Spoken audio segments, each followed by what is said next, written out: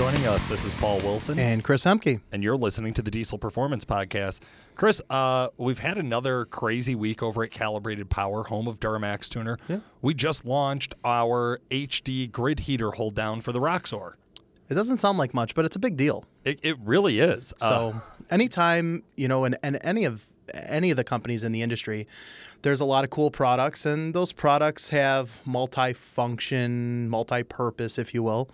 But then you get a product where it's like, this is a necessity. Like, this platform, this is needed. Yeah. And that's what the HD hold down does. So what is it exactly, Paul? Sure. So where the grid heater mounts on the track of the intake, I'll say, right?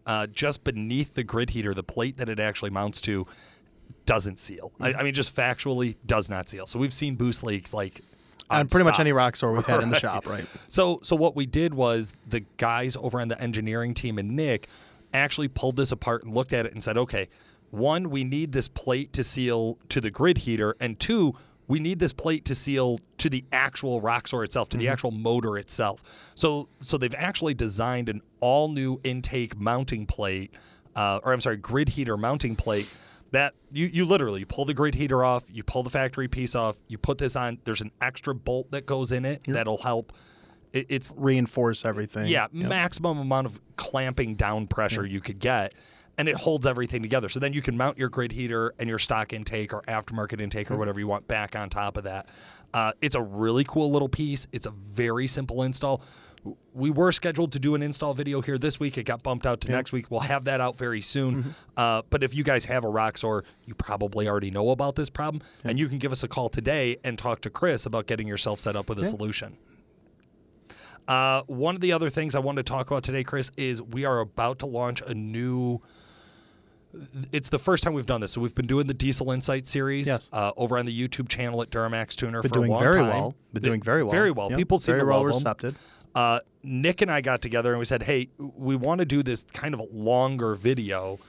Well, we were hoping for it to be about 40 minutes. It came out to be probably 90 to 120 minutes of footage. Wow. Yeah, so we took a 2019 Cummins, the dually. We took Tim Mahoney's 2020 Power Stroke, and then we took Nick's 2020 Duramax, and we hooked them all up, obviously one at a time, to the same trailer with the same big tractor, the Zader tractor on there. So you're kind of doing something like what the magazines used to do years ago. Here's the 3 new platforms. Here's first impression, like a truck trend style. Similar. Definitely that's what it was inspired by. The big twist we put on it was we actually ran them all with a tune. And because it's Nick, we ran them all with a big tune. Yeah, of course. So we didn't just throw on the small, reasonable tow tune. They all were running their sport or street tunes on them at the time.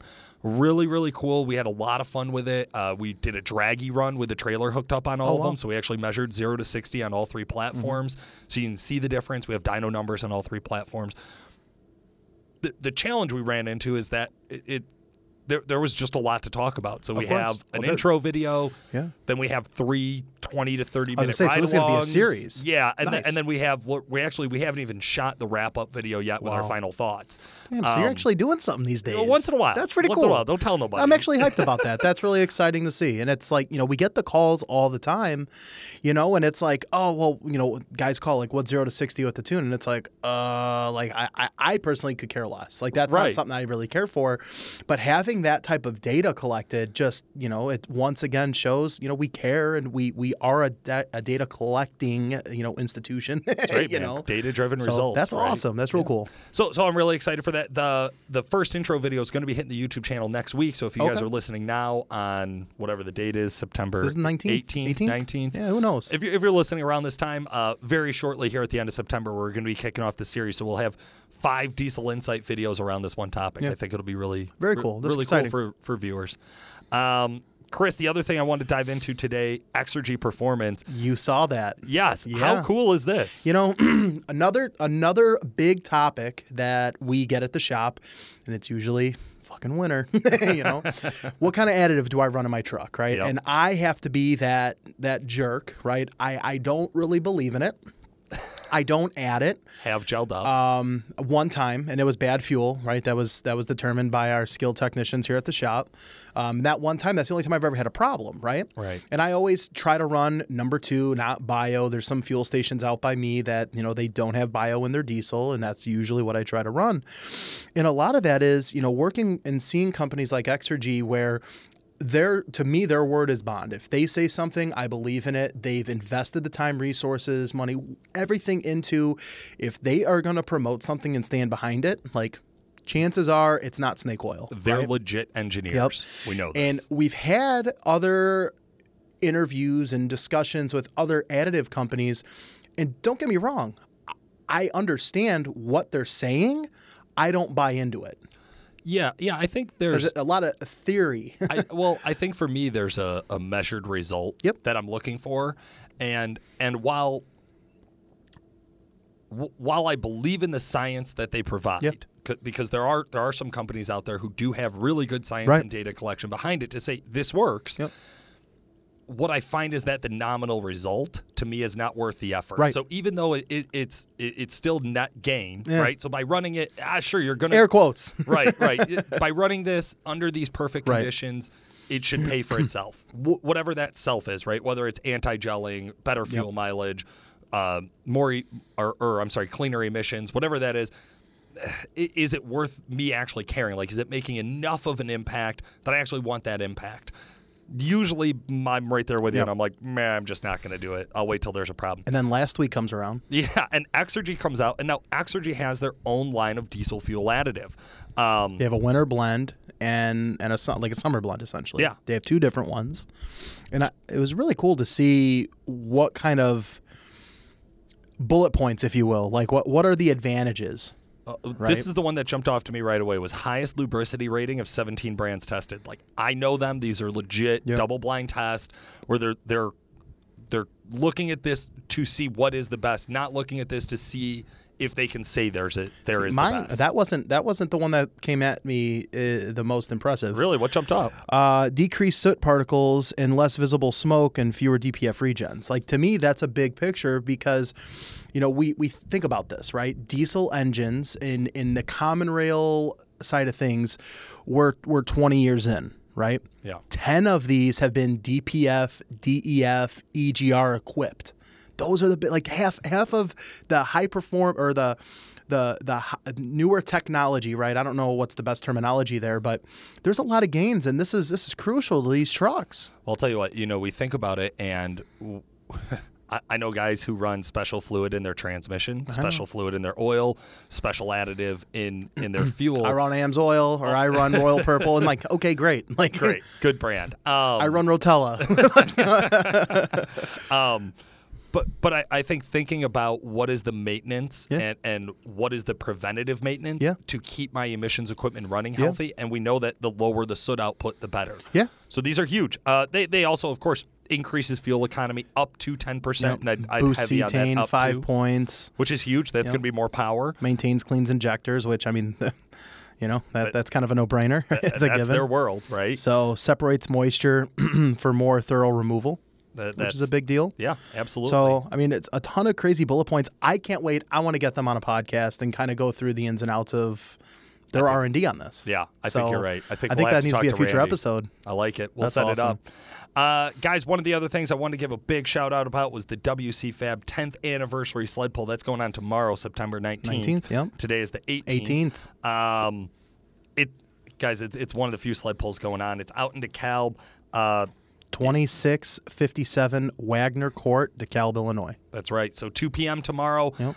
If you're listening, if you're in the area, if you're a local guy, make sure you make your way out there. It's going to be a blast. And WC Fab has some of the coolest fucking sled pull trucks out there. They're going to have a display. Going to love seeing it. Oh, yeah, for sure. They're going to have a display. They have a lot of cool stuff.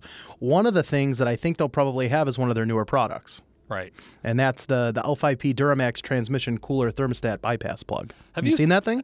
I was just going to ask you the same question.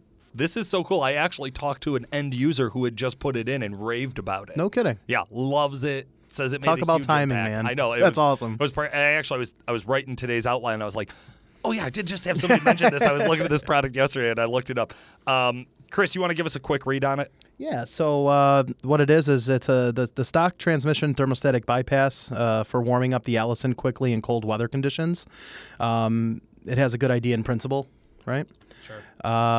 Where do we go from here? So, but in the practice, they've seen them fail in forcing trans fluid around the cooler in warm weather conditions that causes dangerous fluid temperatures for a built or a stock transmission alike.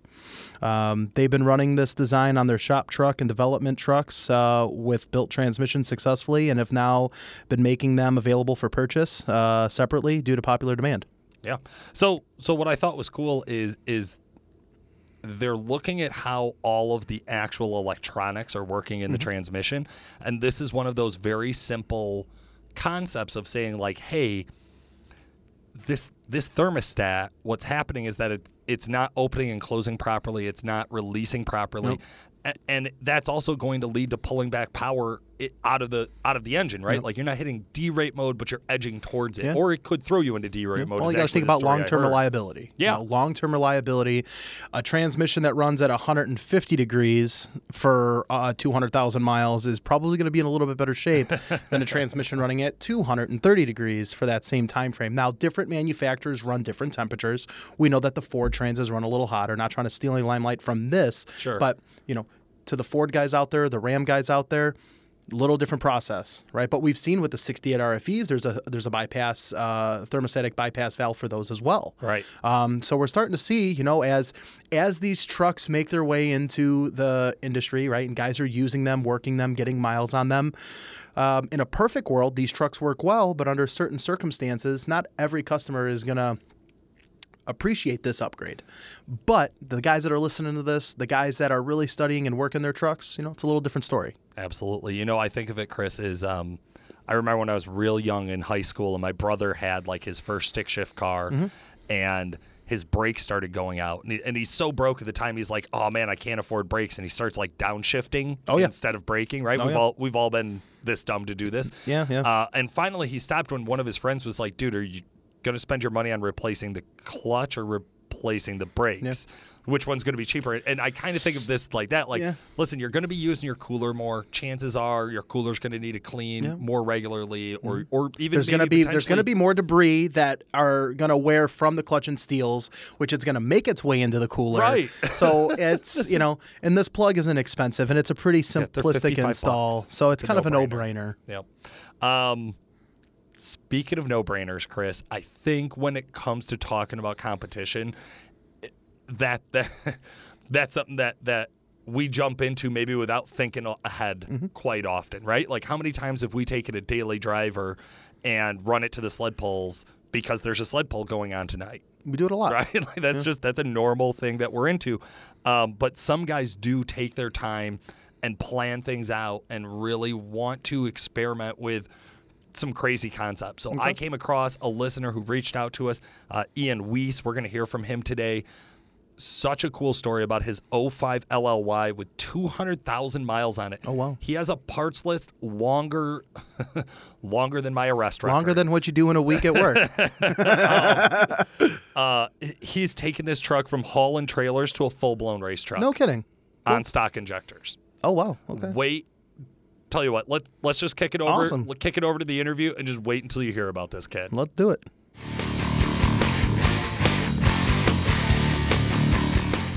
All right, guys, and now it's time for what you've been waiting for.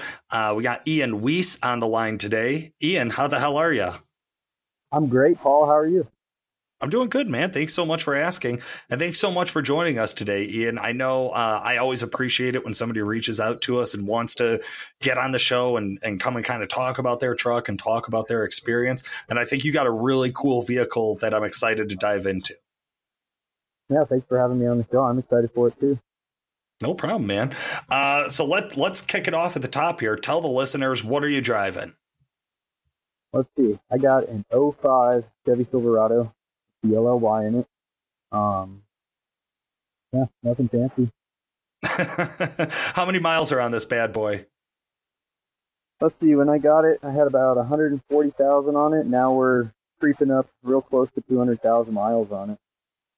I love these old trucks. And guys, this is something you've definitely heard me say before about the impracticality of how much we buy these trucks for, what we invest in them, and then what they are. Because on paper, you're talking about a 16-year-old truck with 200,000 miles. But I know from looking at the pictures and checking out some videos and reading through the mod list that this thing's a bit of a sleeper. It's something that's really going to jump out at you if you're behind the steering wheel, right? Exactly. I mean, throughout its whole life, when I first got it, almost 6 years ago now, started out as a grandpa truck. I mean, this thing was stock wheels, everything was perfect on it. The guy used it to tow his race car to the track and take his kid fishing.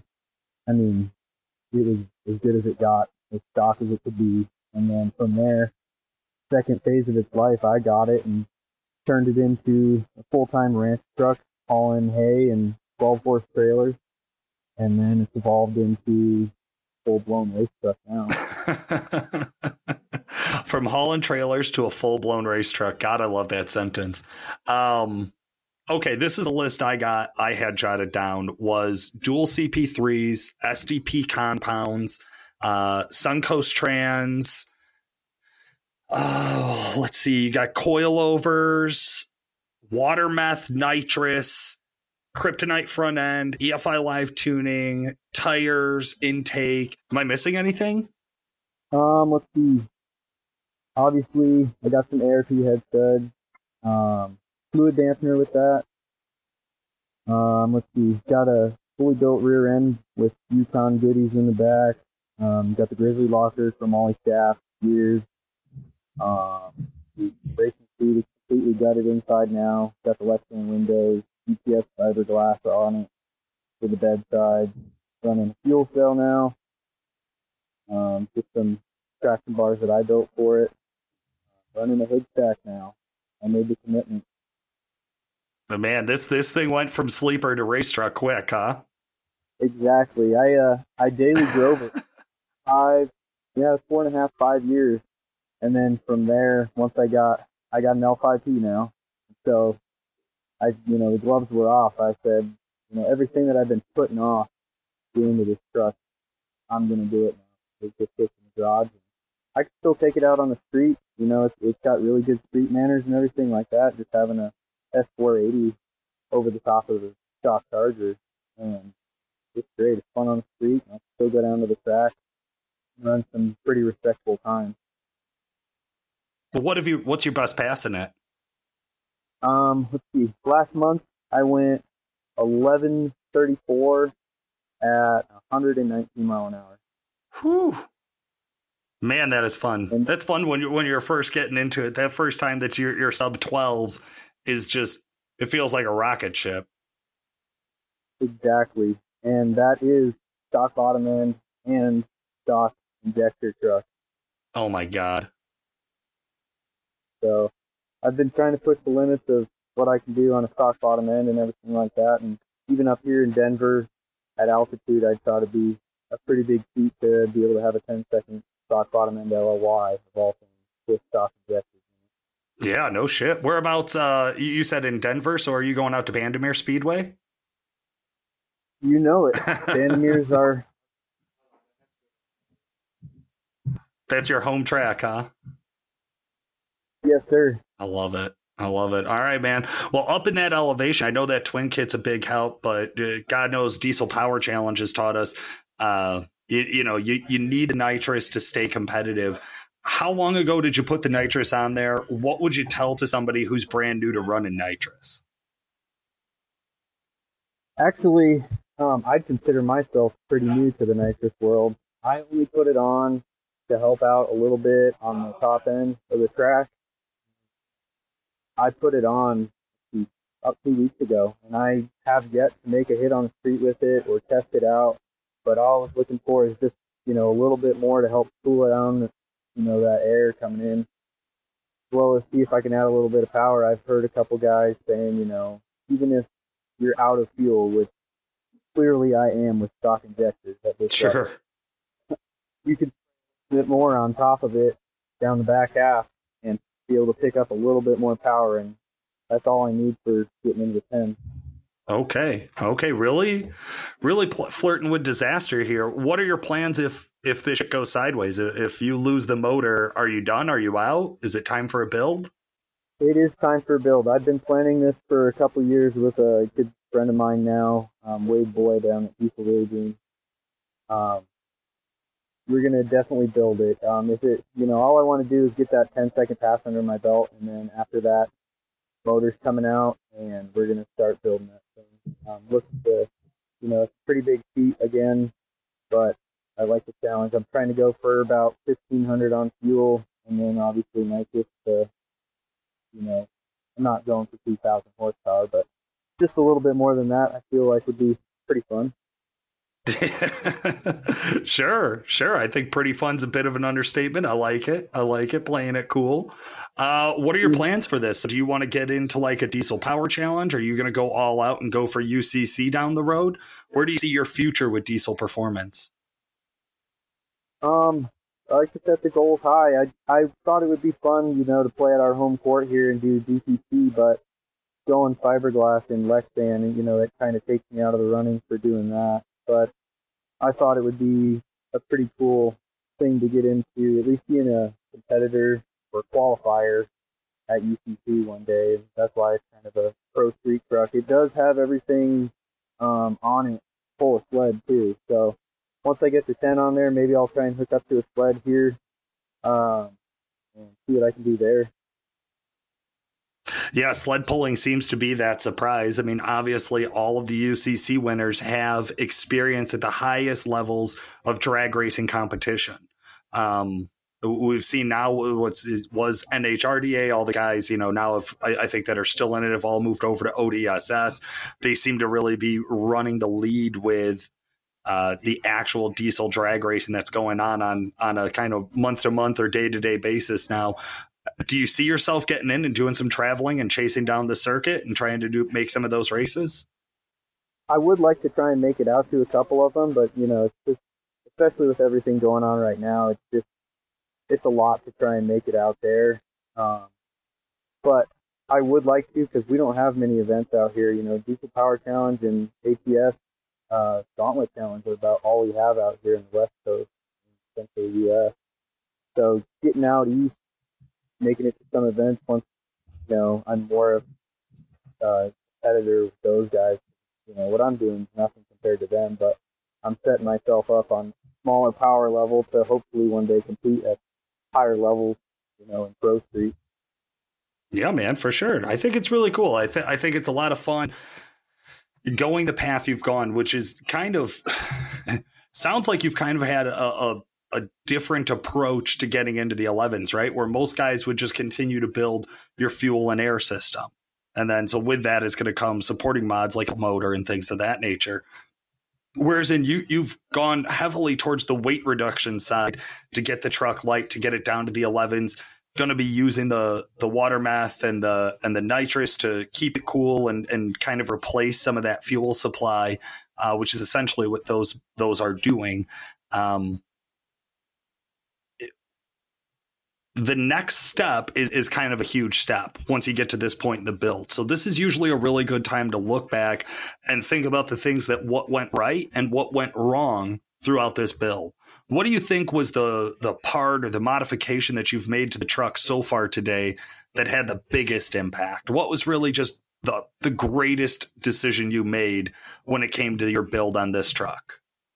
I think the greatest impact is my very first modification of the truck. When I first got it from the previous owner, it had about 25% of the teeth on the flex plate missing, which led me oh my god build the transmission. So I don't want to do anything twice. So I built my transmission, drivetrain and everything like that from day one. So having a built transmission, and I was forced to get a billet flex plate, and all this from Suncoast, running their triple disc torque converter along with the G-Max 5 kit in that. So, from day one, having a built transmission, even on a stock truck, and it's still the same transmission. I've pulled trailers with it, raced with it, even in the same exact day. I've gone to Bandimere with the 420s on, ran a, low 13-second pass, which was nothing back then, and then drive up 2.5 hours up in the mountains and go haul a full horse trailer. But having a built transmission's probably been the best thing I've ever done and set me up great for the future.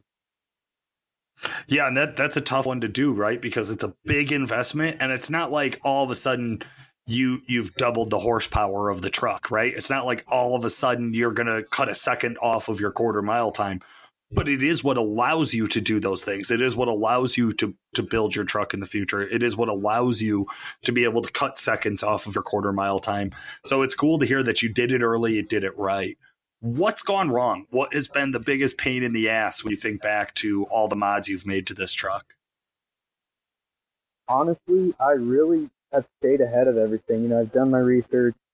I really like getting ahead of everything. Like I was saying, with getting the transmission built, I knew where I was going with it in the future. And just, reading books, reading forums, talking to people that in the industry that are willing to help. I really haven't had any problems. Every time I know when I'm getting close to something or I'm reaching a limit, which I'm really close to a bunch of those, if I can take care of it before it's a problem, then, I'll do it, and I'll do it one time, and I won't have to look back. Then that's just one less thing I got to touch again, and, saving time and money on the build. For sure, man. Well, hey, I know we're really excited to get our draggy competition getting back on the road and going.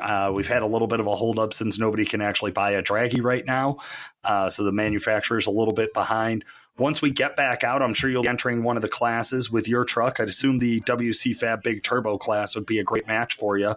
Are there any other guys out in your area you want to give a shout out to? Let's see, just Wade Boyd down at Diesel Daydream. He's been a big help. Jared Patterson, who's the one who originally built my transmission, he's down in Colorado Springs at Patterson Custom Diesel. And then Sam over at Carolina Diesel Performance has been a huge help with getting the suspension stuff set up and dialed in. Other than that, I think that's pretty much all the big guys that have been helping besides some close friends. Good stuff, man. What's that piece of advice you'd like to share with all the listeners? What's the thing you learned that you think every diesel owner needs to know? Oh, man. If you think you're going to break it, you should probably just go ahead and replace it before it even happens. As well as I do. If you're taking your truck to somebody and it's in pieces, they're going to do it for you, but it's going to be a pain in their butt. But if you bring it to them and you say, hey, I want to get ahead of this, it's going to save time just bringing them something rather than having to fix broken stuff. My whole goal is just get ahead of it. Know what's happening, know where you are with, hard parts and things like that. Just do your research to know the limits of what you do. I dig it. I think that's some real good advice we could all benefit from. Thank you so much for joining us today. Hey, guys, if you want to follow along, I'm sure Ian will be happy to post up some pictures of his truck on the Facebook group. That's Fans of Diesel Performance Podcast Facebook group. Make sure you join it. The group has been growing rapidly. So if you're not already on it, jump on Facebook, join the Facebook group. We'll talk about podcast stuff and other cool diesel stuff. For today, this has been Paul Wilson, and thank you so much for listening.